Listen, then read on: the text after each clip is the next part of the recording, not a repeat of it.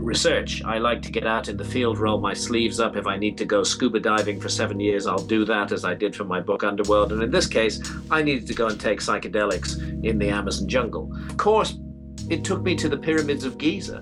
And I found myself one morning standing in front of the Great Pyramid of Giza, this gigantic structure looming above me, 480 feet high, 13-acre footprint, 6 million tons of incredibly precisely engineered stone. And I just thought, wow, what the hell is this? And in tandem with my non-fiction works, for which I'm best known, I've also written a number of novels, really in the fantasy adventure genre, which combine my interests in altered states of consciousness and in historical mystery. Look at what they do. Look at what they actually do. Look at the burnings at the stake. Look at the stoning to death of women. Look at the behavior that is encouraged. Look at the division, the hatred, the fear, the suspicion that multiplies around the world connected to these three religions.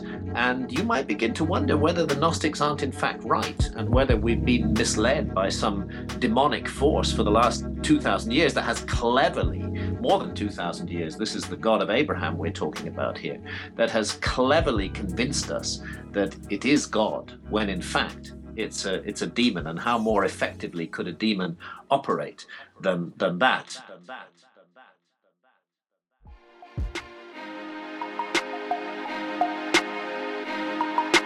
What's up, folks? Xavier Katana here. You are listening to the Human Experience Podcast.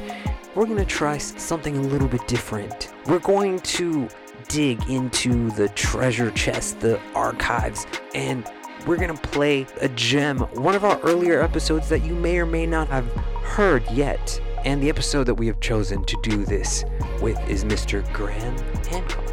If you don't know who Graham Hancock is, you are about to find out. As someone once told me, the true test of anything is time.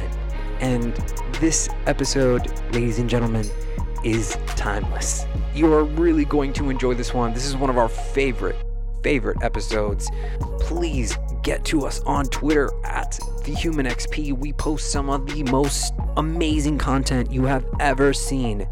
Thank you so much for listening, ladies and gentlemen. Here is Mr. Graham Hancock.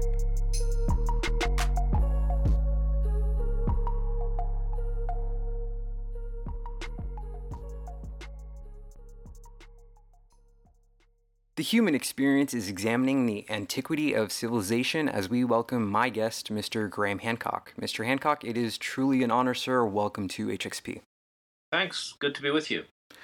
Mr. Hancock, you are the Jean-Luc Picard of archaeology and the Graham Hancock of psychedelics and consciousness exploration. But for the people that may not know that already, can you very briefly introduce who you are and what you do, please? Okay, well, I am Graham Hancock. I am a writer. I've been writing books for many, many, many years. I used to be a journalist. I was involved in current affairs for a long time, but back in the 1980s, I stumbled across an archaeological mystery while reporting on current events in Ethiopia. And that mystery concerned the Ark of the Covenant, which, as in Raiders of the Lost Ark, which Ethiopia claims to possess. And scholars at the time dismissed the whole Ethiopian claim to possess the Ark, but I kept coming across pieces of information that lent support to it. And gradually I got drawn into an investigation of this mystery, which decidedly had nothing to do with current affairs and was all to do with the ancient past. And that ended up in 1992 with my first book of historical mystery called The Sign and the Seal, A Quest for the Lost Ark of the Covenant. And by then I was disenchanted with the present and intrigued by the past and by the untold stories of the past. And I went on to write what is probably my best known book, a book called Fingerprints of the Gods, that was published in 1995. And much to my surprise, it was a huge worldwide sensation, and it sold millions of copies. I hadn't expected this to happen at all. And it resulted in a ferocious academic backlash. How dare this journalist claim that there might be a forgotten episode in human history? How dare he suggest that there might have been a lost civilization more than 12,000 years ago? Historians and archaeologists were outraged. I think not so much that I'd written the book, but that the book had been a success and had attracted public attention. So I had to deal with that backlash, which was as unexpected as the success of the book itself. But it taught me a thing or two about this game and about how ferocious academics are in defending their turf, and in how difficult it is to propose effectively a new paradigm in any area of science. Right. And I was proposing a new paradigm about the past. And following on from that, I did write a series of further books exploring and elaborating on the lost civilization issue. In the early 2000s, I became interested in the mysteries of consciousness, and particularly shamanism. And the fundamental mystery of the book that became Supernatural, Meetings with the Ancient Teachers of Mankind, which was published in 2005, the fundamental mystery was incredible similarities in rock and cave art going back tens of thousands of years all around the world amongst cultures that were not supposed to have been in contact with one another. And as I investigated the matter, it became clear that I was looking at shamanistic art, that this was the work of ancient shamans. Shamanism, the essence of shamanism is the trance state, deeply altered states of consciousness.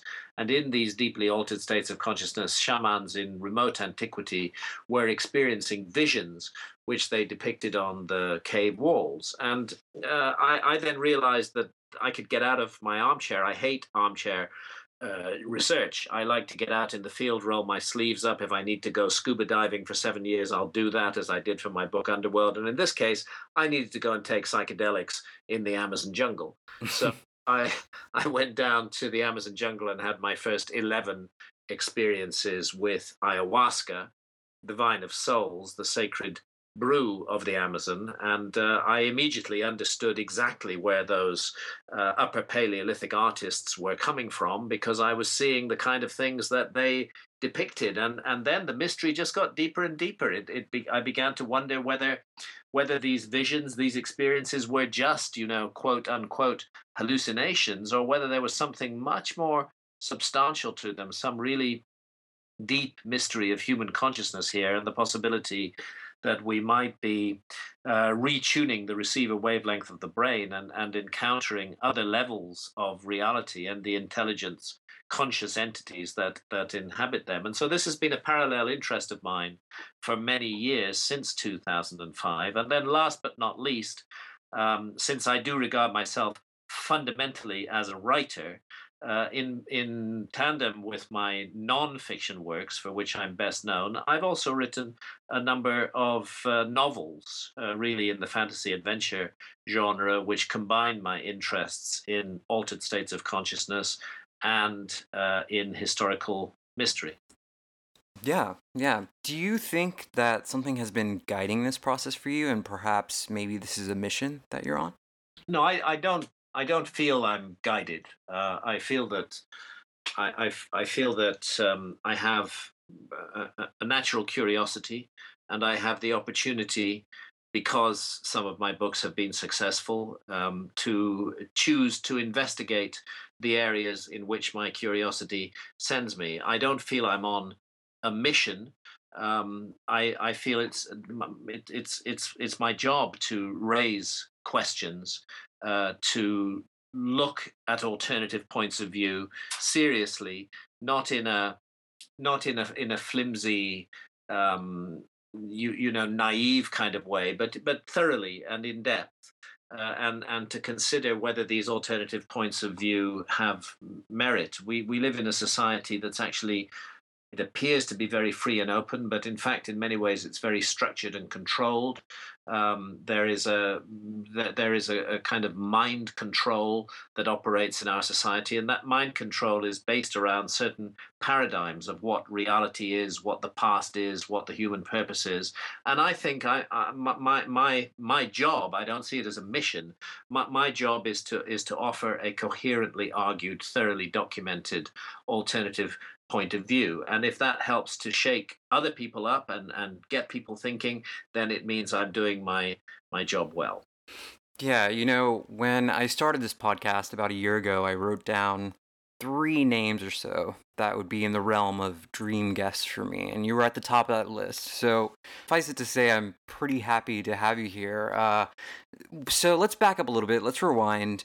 The first time that you were in Egypt, that was for writing Sign and the Seal, right? Yes, it was. I needed to go to Egypt. See, the story of the Sign and the Seal, which was the quest for the lost Ark of the Covenant, began for me in Ethiopia, which, as I told you, was a country that I was initially traveling in as a journalist, as a current affairs reporter. It began for me there, but with the Ethiopian claim to possess the Ark and the specific claim that the Ark of the Covenant rests in a little sanctuary chapel beside the Cathedral of St. Mary of Zion in Aksum, in Tigray province in northern Ethiopia. Once I began to investigate this thoroughly, it became necessary to go to 2 other countries as well as Ethiopia. It became necessary to go to Israel, of course, since the Ark of the Covenant, ended up and finally disappeared from the Temple of Solomon in Israel. And it became necessary to go to Egypt. Why? Because the Ark of the Covenant cannot be separated from the figure of Moses, the Old Testament, the figure of Moses.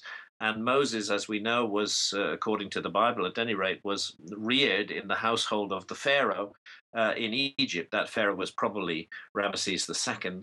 And therefore, I needed to understand the Egyptian background to Moses and whether that had had any effect on the mysteries of the Ark of the Covenant. And that's what first took me to Egypt and took me to places in Egypt, for example, the Temple of Karnak in Upper Egypt, where you can see processions of priests carrying ark-like objects on their shoulders. It took me to the island of Elephantina near Aswan, further south in Egypt, where at one point there was a fully fledged Jewish temple.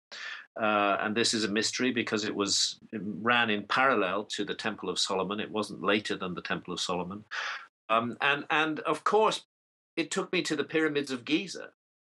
And I found myself one morning standing in front of the Great Pyramid of Giza, this gigantic structure looming above me, 480 feet high, 13-acre footprint, 6 million tons of incredibly precisely engineered stone. And I just thought, wow, what the hell is this? and when I started to, my curiosity was tickled, and I began to say, well, what are academics saying about this? And I felt that what they were saying about it was just incredibly dismissive and stupid and didn't do justice to the power and the majesty and the difficulty of this thing. I mean, creating something like that is not easy. And they were saying this is one of the very first gigantic structures ever created in Egypt. So where was the background to it? Where did these guys learn to do this? And that's really what set me off on the track of considering the possibility that there might have been a lost civilization, that we might be seeing a legacy of high wisdom and knowledge preserved in Egypt and manifested in the pyramids. So, I mean, this is by no means an easy topic to tackle, the origins of civilization and perhaps this myth, but your theories start with this flood myth, and it's highly centric around your work, and you've researched many aspects of these historic floods, their masking effects of hiding these civilizations. What was the result of that research in locating these underwater civilizations? Well, okay. I mean, if you're beginning to consider the possibility of a lost civilization before history began, you have to consider the agency by which that civilization became lost. And that inevitably puts you in cataclysmic territory. You don't a civilization doesn't simply disappear.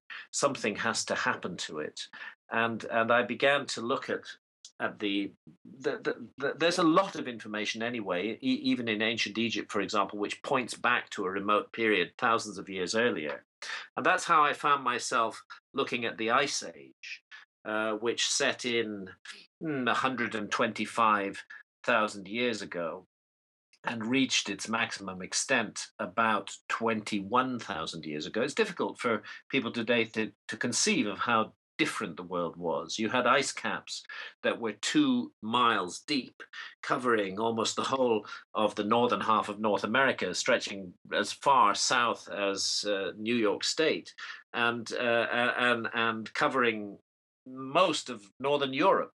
Mountain high ice caps in areas that are densely populated and productive today. They were completely uninhabited at the time. They were ice deserts, and there was 2 miles of ice sitting on top of the land.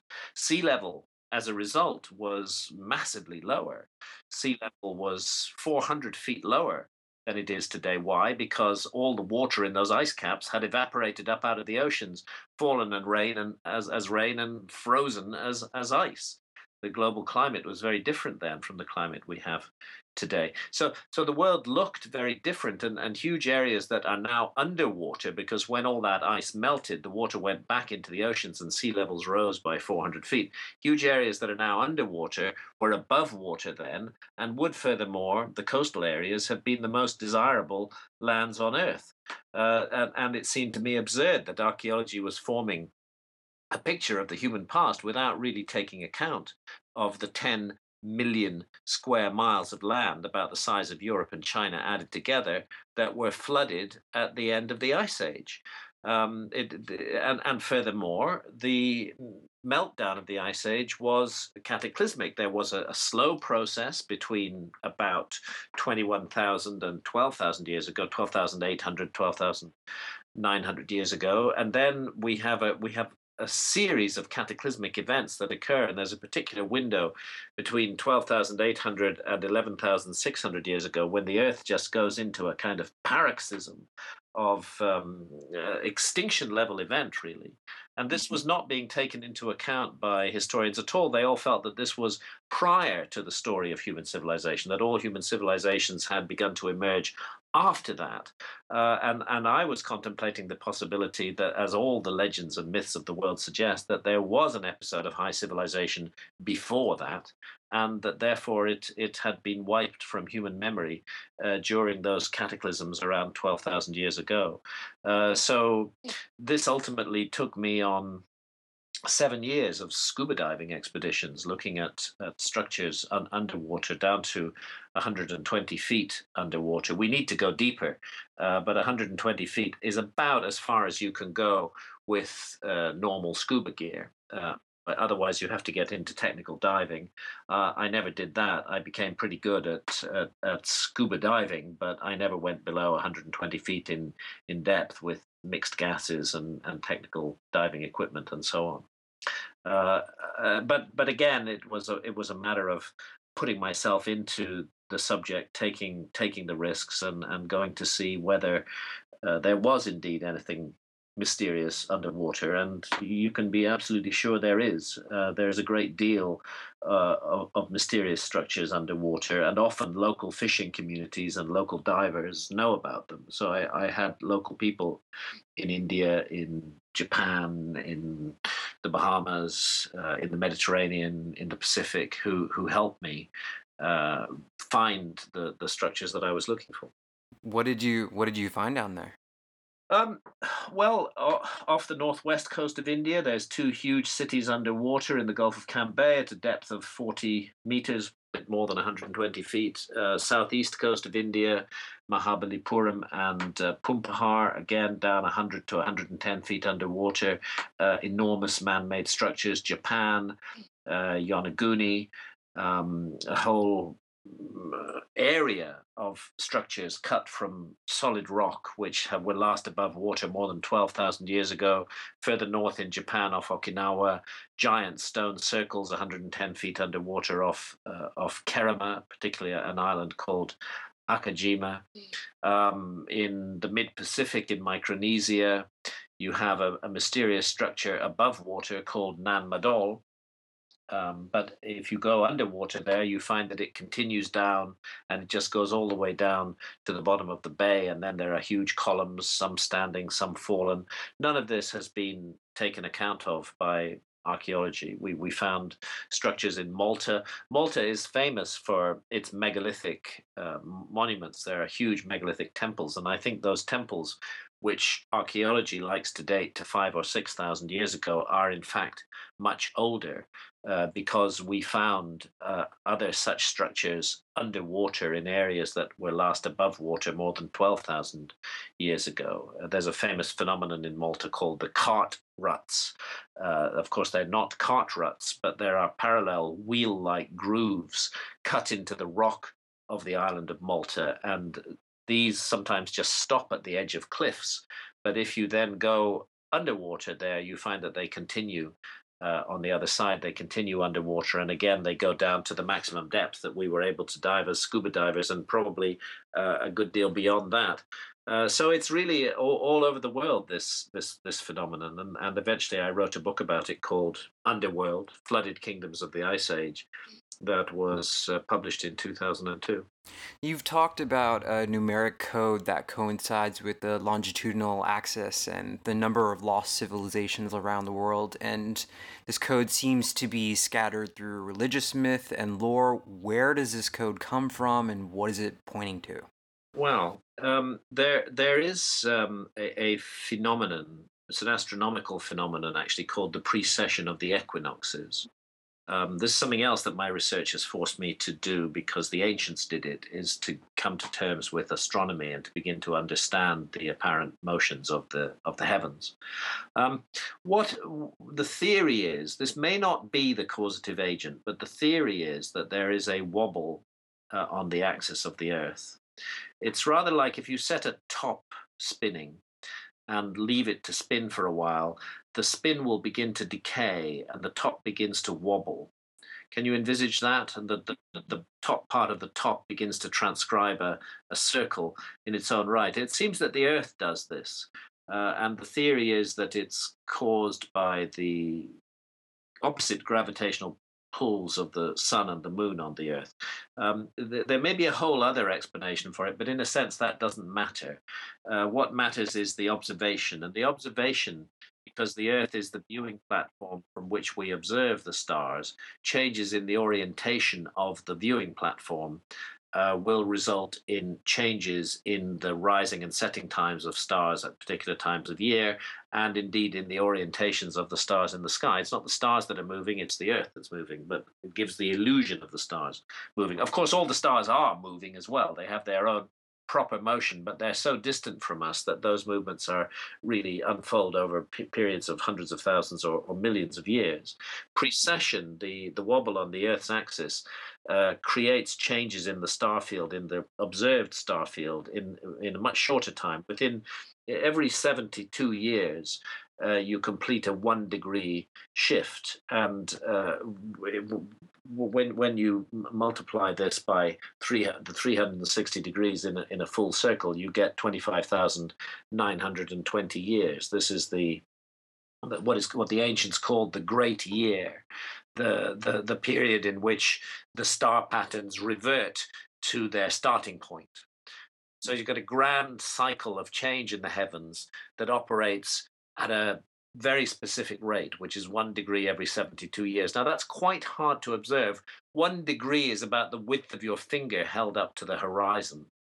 So, you really need many human lifetimes and accurate records to be kept to really notice this and to realize that some kind of process is going on. And then to go further from that and to be able to predict how the star field will look thousands of years in the future, or how it looked thousands of years in the past, you need a lot more observation. You need science, actually. And this is the puzzle, because the numbers related to the precession, what's called the precession of the equinoxes, based on the number 72, a whole sequence of numbers. For example, 72 plus 36 is 108. Half of 108 is 54. 72 times 30 gives you 2,160. It takes 2,160 for the sun on the equinox to pass through one complete sign of the zodiac, the 12 constellations of the zodiac, lie in a belt around the path of the sun. And all these numbers, based on the heartbeat of the system is the number 72. All these numbers crop up in very ancient myths from all around the world. And the myths themselves frequently describe in symbolic terms a process that is unmistakably precession, this phenomenon that we call precession. And a really fantastic study was done of this by two really top grade scholars, Giorgio de Santillana, who was the professor of the history of science at the Massachusetts Institute of Technology through into the 1960s, and Hertha von Deschent, who was a professor of the history of science at Frankfurt University. The book is called Hamlet's Mill. And they finally came to the conclusion that what they described as some almost unbelievable ancestor civilization, thousands and thousands of years in the past, had scientifically observed and recorded the precession, had felt that it was important for some reason, and had devised stories that would be passed down by word of mouth from generation to generation, which incorporated accurate scientific knowledge of this phenomenon. And they made the point that it really didn't matter whether the storyteller knew what he or she was passing on, so long as they told the story true and repeated the sequence of numbers that was within the story. Then the information would be passed on until such a time as another civilization could arise, which would be able to decode this information. And that's why it's interesting that the same sequence of numbers that we find in ancient myths appears in ancient monuments. For example, 2,160 years is the time it takes for the equinox sun to precess through one house of the zodiac. The two houses of the zodiac is 4,320 years. Multiply 4,320 by 10 and you get 43,200. So we have to ask ourselves whether it's a coincidence or whether there's something extraordinary going on, that the Great Pyramid is a scale model of a hemisphere of the Earth on the scale of 1 to 43,200. In other words, if you take the height of the Great Pyramid and multiply it by 43,200, you get the polar radius of the Earth. You get a printout, an exact, precise scientific printout of a key dimension of our planet, which was not supposed to even be known until relatively recent times. And if you measure the base perimeter of the Great Pyramid and multiply it by the same number, 43,200, which is one of those numbers found in ancient myth all around the world, you get the equatorial circumference of the Earth. It appears that the Great Pyramid, one of the things it is a scale model of a northern hemisphere of the Earth on a scale of 1 to 43,200. And therefore, if that's so, and I believe it is, then it's telling us absolutely that we are looking at the work of a high civilization. I'm glad you brought it back to the pyramids, because the Robert Bauval discovery was incredibly important. In Egypt, the Giza pyramids line up with Orion, and it's not so much they line up with Orion, although that does happen. Robert Bauval's discovery, the Orion correlation theory, is I believe one of the most important discoveries in the study of ancient Egypt that has ever been made. It's almost as valuable as the Rosetta Stone and the deciphering of the ancient Egyptian hieroglyphs, because suddenly we can begin to understand what is going on. First of all, it's important to know that the constellation of Orion mattered to the ancient Egyptians. This was not just any random constellation.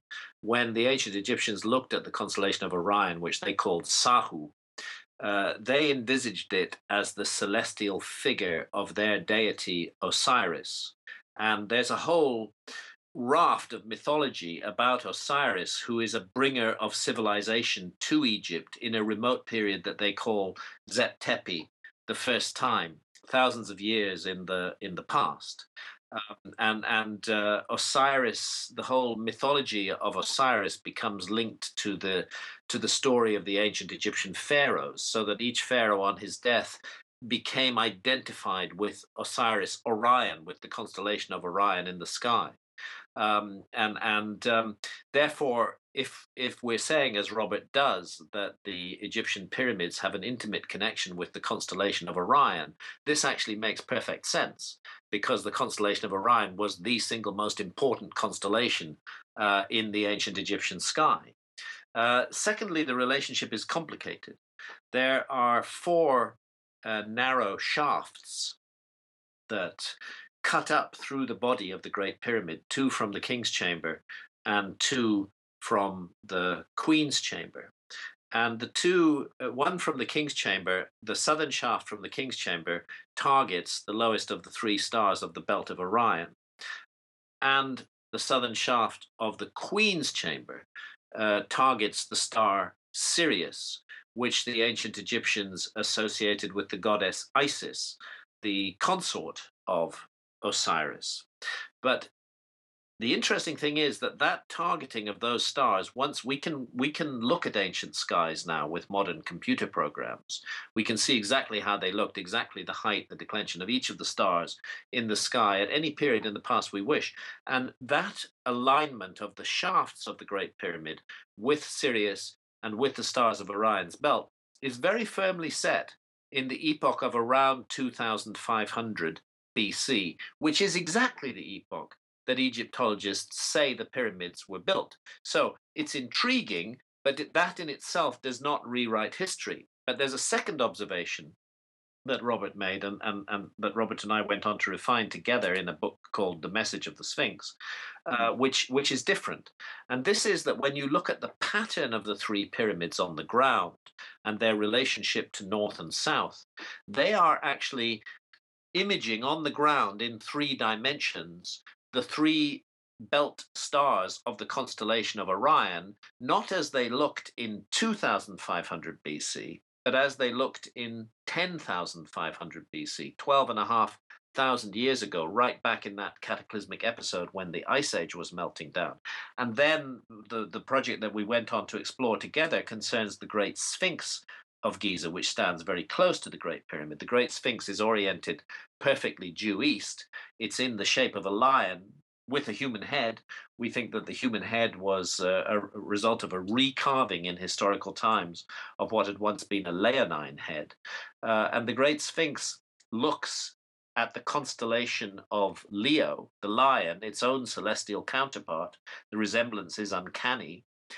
Again, in that remote epoch of 10,500 BC, at the spring equinox, when the sun rises perfectly due east in line with the gaze of the Sphinx. So two messages appear to be being sent by the Giza monuments. One speaks of the epoch of 2500 BC, which is interesting but not controversial, and the other speaks of an epoch much earlier, 8,000 years earlier, 10,500 BC, 12,500 years ago. And we think this is the epoch that the ancient Egyptians called Zep Tepi, the first time. So we have a nuanced site here. There is much about the site of Giza that can reliably and consistently be attributed to the pharaohs of historical Egypt. But there are structures on that site. We think the base platforms of the three pyramids over which the pyramids were later built and completed. We think the megalithic temples at Giza, the so-called Vali and mortuary temples, and of course we think the Great Sphinx. And here Robert Schoch's work on the geology of the Sphinx and on the weathering patterns of the Sphinx, which show that it was exposed to thousands of years of heavy rainfall, comes into play. That these factors suggest to us that some of the monuments on the Giza Plateau not only commemorate a date that is 12,500 years in the past, but actually were created then. And if they were created then history really has a problem, because that is not supposed, at that time, 12,500 years ago, our ancestors are supposed to have been simple hunter-gatherers without the competence or the will or the motivation to create gigantic, megalithic architectural structures. And when these two ideas are brought together, the idea of the precipitation-induced weathering of the Sphinx that was put forward by John Anthony West initially, and then by Professor Robert Schoch of Boston University, and the idea of the stellar alignments of the as above, so below pattern that is being replicated by the monuments on the ground, which also speaks of a remote epoch. When these two ideas are brought together, you begin to sense that something about Giza is fantastically old and deeply mysterious. And this troubled Egyptologists a lot. They didn't like it because it was a well-argued, thoroughly presented a group of theories, and they sought to dismiss it. And they said, how could the Sphinx possibly be 12,500 years old? Our ancestors were hunter-gatherers then. This is the kind of circular logic that they go into. They take their reference frame as though it's a fact, and then use it to throw away any contradictory evidence. How could the Sphinx possibly be 12,500 years old? There's no other large-scale monument anywhere in the world that is that old. And that's why the much more recent discovery of a gigantic megalithic site in Turkey called Göbekli Tepe, which was deliberately buried by whichever mysterious people made it, and thus sealed like a time capsule and left untouched for more than 10,000 years. That's why the discovery of Göbekli Tepe is so important, because the dating of that site is absolutely reliable. It has been done by the German Archaeological Institute. There is no question of the intrusion of later organic materials. You can't date stone. You can only date organic materials with carbon dating. That site is definitively in the range of 12,000 years old. It's 7,000 years older than Stonehenge. And the whole site, so far only a tiny fraction of it has been excavated. The rest has been imaged by ground-penetrating radar. The whole site is about 50 times larger than Stonehenge. It's astonishingly sophisticated. It is 12,000 years old. And now the argument about the Sphinx has to be taken up again.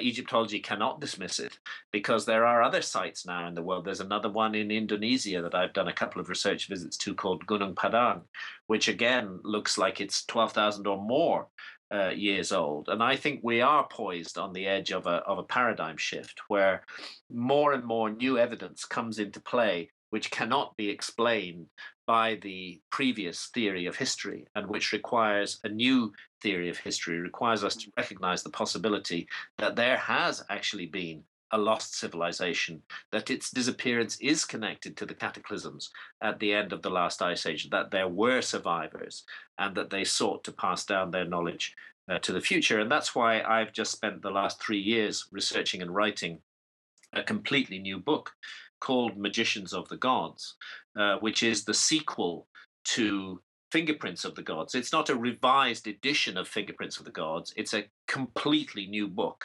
500 pages long, filled with new information from front to back, because what's happened in the last 20 years, and Fingerprints was published 20 years ago, is that just a mass of exciting new information has emerged, much of which is not yet in the public domain. And in Magicians of the Gods, I seek to put this in the public domain. And there is some information on Magicians of the Gods on my website. If you go to www.grahamhancock.com, you'll see from the opening page an immediate link to Magicians of the Gods. It's being published in Britain on the 10th of September. In America, the publication date is presently listed as February 2016, but I'm optimistic that the publishers will bring that forward to November. And that book is already available for pre-order on Amazon.com. And my feeling is that, Robert Schoch and Robert Boval are also working on a book looking specifically at the Sphinx. And I think that what is happening is that the whole group of us who worked in this field 20 years ago and who were radically attacked for considering this extraordinary possibility, that we are now reaching a point where the case that we made, which was ridiculed at the time, is being vindicated by new evidence. And I think it's a very exciting moment, and I think it raises questions over everything that we imagine human civilization to be about. When we acknowledge that either through misinformation, misdirection, the history of our species has been either hidden from us through stupidity or, whatever it is, eh, can you say that this is some level of spiritual warfare?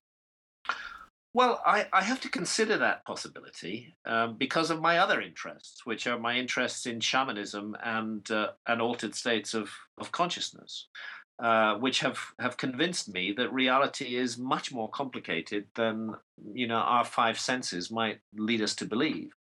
That we are immersed in an invisible reality, and that reality has an impact and an influence upon us, whether we like it or not. This is the whole essence of shamanism, the notion of a spirit world.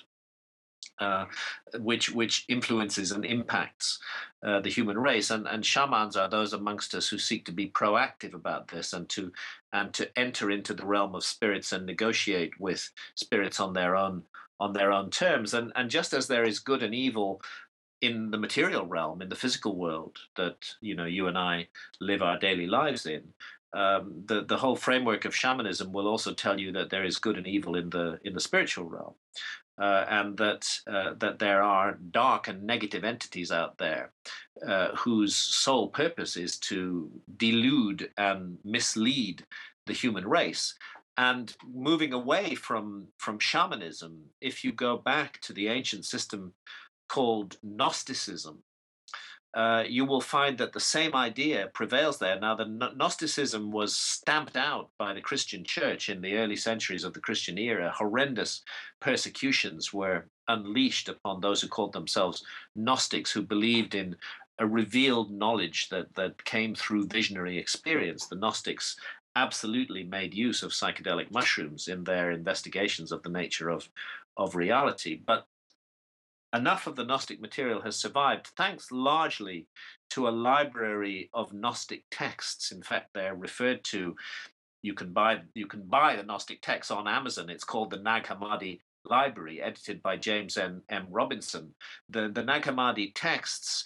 At the time of the persecution of the Gnostics, a group of Gnostics who lived in southern Egypt near the temple of Dendera took the decision to bury an entire library of their texts in pottery jars in the sand. And they remained hidden there from the 4th century AD until 1945, when they were found by chance. And they've since been translated. And I would urge anybody who's interested in the mysteries of existence to go and get the Nag Hammadi Library, James M. Robinson edition, the full translation of the Gnostic text. And it's an utter revelation. They turn everything upside down. I mean, from the Gnostic point of view, we have been deluded for the last 2,000 years. The entity that we have been taught to worship as God, Christians, Muslims, Jews, the God of Abraham, we all supposedly are taught to worship the same entity. We may call him different names. From the Gnostic point of view, this entity, this creature, is not a god at all. He's a demon. He's he's a pretender. He's an imposter. He's persuaded us to believe that he is God and to worship him. He's got a huge, overblown ego. He's extremely jealous. He persuades human beings constantly to harm and hurt one another. His whole purpose is to keep us in darkness and prevent us from realizing the divine spark within us. So, this is a profoundly revolutionary system of ideas. And you can understand why the Christians, particularly in the form of the Roman Catholic Church, were so vigorous in their persecution of the Gnostics and sought to stamp them out. Because once you really start to think about Gnostic ideas, because what the Gnostics are saying, don't look at what these guys say. Christianity, Judaism, Islam, they all talk the talk of peace and love. But look at what they do. Look at what they actually do. Look at the burnings at the stake. Look at the stoning to death of women. Look at the behavior that is encouraged. Look at the division, the hatred, the fear, the suspicion that multiplies around the world connected to these three religions. And you might begin to wonder whether the Gnostics aren't in fact right, and whether we've been misled by some demonic force for the last 2,000 years that has cleverly, more than 2,000 years, this is the God of Abraham we're talking about here, that has cleverly convinced us that it is God, when in fact it's a demon. And how more effectively could a demon operate than that? And this is not me saying this. This is the whole essence of Gnosticism and of the revelation of Gnosticism. And it's really worth looking into. Now, I'm not saying whether they're right or wrong. I leave that up to others to decide, each of us in our own way, looking at the story of the world. But the notion that there might be dark spiritual forces at work, the Gnostics envisage evil angels that they call archons, which mingle amongst men and mislead us into all manner of crimes and actions that are hostile to the nature of the soul. They even look like human beings. They might be some of our politicians, actually. And it's a framework of analysis of the human condition that certainly is worth considering and taking seriously, given the state of the world that we find ourselves in today. Yeah. Wow. Mr. Hancock, truly an honor to speak with you. But I mean, what do you feel a shift in consciousness or this paradigm within a culture that's obsessed with materialism, television, drunkenness? What would a shift in consciousness look like? How can we recognize that this is occurring? Often when you're in the middle of something, it's difficult to see it. But I would say we're in the middle of a shift in consciousness right now. I think it's happening all around the world. The old paradigm, of which the historical paradigm is a part, is still very powerful. But it doesn't any longer have a monopoly. There is such a spread of information now. The internet has had unforeseen consequences. People are able to communicate with one another directly without going through the medium of the big media. We can be in direct contact with one another. We can form communities of ideas. Increasingly, notions that we are taught to honor and revere, such as patriotism, seem to become absurd. That patriotism is indeed the last refuge of the scoundrel. After all, why should we feel especially loyal to a fellow human being just because they happen to be born under the same bloody government or on the same piece of land as us? What's so special about that? An accident of birth. Why should we pin our loyalty on that? Why are we not willing to recognize that we are all members of the human family, that we owe that patriotic loyalty to the whole human race, not to just a tiny segmented, sectored part of it? This idea is coming with the internet because communities of ideas are forming around the world, regardless of the color of your skin or the religion into which you were born or the political system into which by accident you were born or the land on which by accident you were born. The old paradigm says those things are really important. The new paradigm says what's important is the ideas we share and our common and our shared humanity, that we are actually all brothers and sisters, and that we will not be divided by these malicious, malign notions that limit our humanity and that limit the capacity of love. So the old paradigm operates on fear. It seeks to make people fearful and suspicious of one another. And it uses knee-jerk mechanisms like patriotism or this is your religion. Why should anybody actually accept a religion just because they happen to be born into it? If there is a God, he gave us a brain. Why don't we use it? Why do we just say, our parents told us that something is so, and we just accept that as though it's so. We don't ask any questions about it. I think the new paradigm is asking a lot of questions, and people are all around the world developing a new kind of spirituality, which is much more individualistic, but at the same time respects and honors the spirituality of others. So I think we are in the middle of a dramatic shift in consciousness. And I think 200-300 years from now, when historians look back on this epoch that we are privileged to live through, they will realize that it was a moment of incredible importance in the story of the human race. It's not certain what the outcome is going to be. The old negative forces are still very powerful, but the light is growing amongst humanity. And we are waking up all around the world, and we are refusing to put up with that bullshit any longer that has been stuffed into our ears and down our throats for centuries. The internet's playing a huge role in this, and psychedelics are also playing a huge role in it. And that's why psychedelics are illegal. I mean, psychedelics are really not dangerous. They can be misused, of course, and I'm not advocating the irresponsible use of psychedelics, but by comparison with pharmaceutical drugs, the number of deaths caused by psychedelics is tiny, minuscule, almost unmeasurable.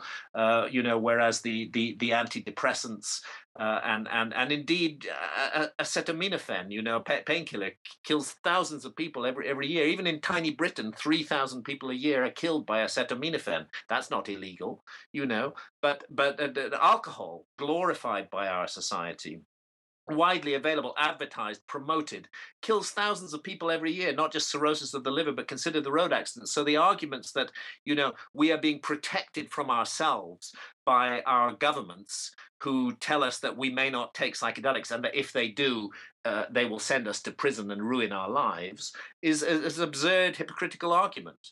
It's a crazy argument. The real reason that psychedelics are so demonized in Western society is because somebody up there in the power structures know that these ancient natural allies of humanity lead us to ask deep, searching questions about the kind of society we live in. And the controlling powers, the dominator powers that run our societies, do not want us asking questions about anything. They don't want us asking questions about the nature of reality. They don't want us asking questions about spirituality. They don't want us asking questions about materialism. They just want us to go on mindlessly like robots, uncomplaining robots, producing and consuming,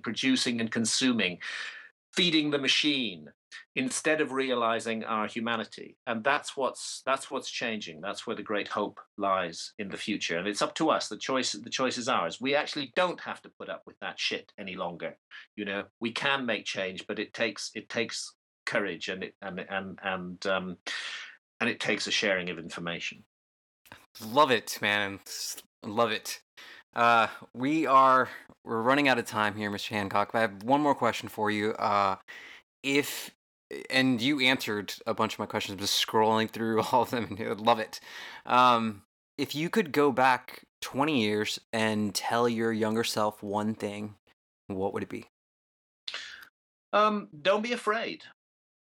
Don't be afraid. Don't let fear govern your decisions. That would be one important thing. And another important thing is to remember that love is the opposite of fear, and that is what we're really here to do. We're here to give and to share love, and that means considering the needs of other people and considering them carefully, not being totally out for oneself, but looking to be a nurturing and positive influence on others in our immediate circle. I think these are the most important messages. Send away fear and manifest love, and the world will become a better place. Mr. Hancock, sir, thank you so much for being here. Where can people find your work, your book, pre-order it? Where can they get that? Amazon. I mean, it's up for the new book is up for pre-order on Amazon.com and Amazon UK. But the quickest access to that is through my website, which is grahamhancock.com.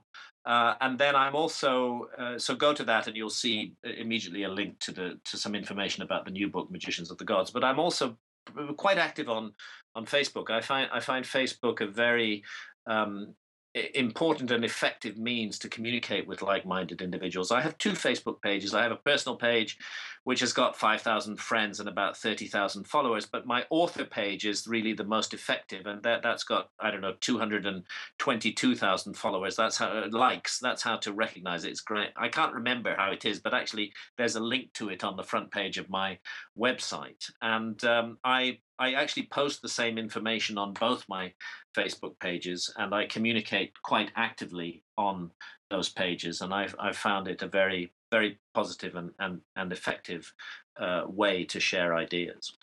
we will make sure that people get to your book and your Facebook page, sir.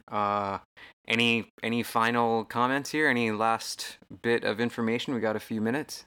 Well, I just think the most important thing is to keep an open mind. It's a very mysterious matter to be alive at all. We're taught to just like take it for granted. Like, again, this is when I speak of materialism, I'm not only speaking of the economic side that teaches us to produce and consume and seeks to persuade us that that's all there is to life. There's a much deeper aspect of materialism, and this is the notion that there is nothing more to reality than the material realm. If you can't weigh it, measure it, and touch it, then it doesn't exist. This is the idea. Many, really intelligent scientists are absolutely committed to the notion of materialism. Such scientists, for example, Richard Dawkins, the author of the book called The God Delusion and also the book called The Selfish Gene. Dawkins will tell you straight-faced that there is no such thing as life after death.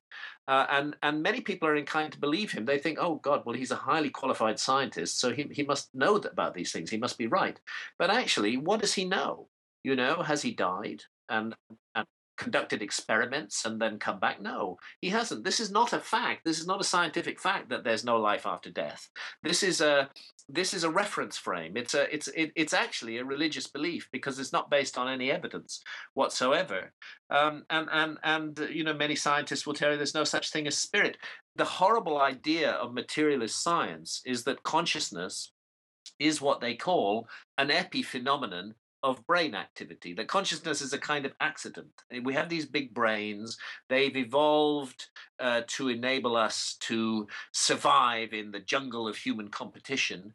And as an accidental byproduct of that, we've got this thing called consciousness. And again, it's important to be clear that is not a fact. Consciousness is the greatest mystery of science. We don't know. We know that there's a connection between consciousness and the brain, but the exact nature of the connection between consciousness and the brain is not at all clear. And it may be that the ancients were right, that consciousness is fundamental to the universe and that it is essentially non-physical in character, but that in our realm, at our level of existence, consciousness manifests in physical entities. So in a sense, the relationship of the consciousness to the brain is more like the relationship of the TV signal to the TV set. That you can destroy the TV set, but the TV signal is still there. I think this notion that consciousness is primary and that the realm of matter comes second, that we are spirits, we are souls having a human experience, which is a very ancient idea. I think that idea is going to turn out to be correct. And the modern scientific idea that matter is everything and that consciousness is just an accidental byproduct of matter will turn out to be very foolish and wrong. And again, I think people all around the world are waking up to this as well. It's an incredible gift to be born in a human body, to have the experiences that we can have as human beings. And I think that this world, I've described it so often as a theater of experience. It's a place where we come to learn and to grow and to develop. And anything that doesn't serve that process, and the whole structure of Western society right now does not serve that process, is dangerous and wrong. We need to understand that we've been given an incredible opportunity to live in a human body and to make the choices, the fine choices between right and wrong, between good and evil, that all of us have to make every day, sometimes at very small levels, sometimes at very high levels, and that we're here to learn from making those choices and that we are the product of our choices. Let's not allow ourselves to be deluded into the belief that we are just an accidental combination of molecules and that's all there is to us. Yes, our bodies are a combination of molecules, but the consciousness that's embedded in those bodies is the greatest mystery of science, and it's never been explained. Mr. Hancock, it's truly a pleasure to know you, sir. Thank you so much for being here. This is The Human Experience. Thank you guys for listening. We will be back next week.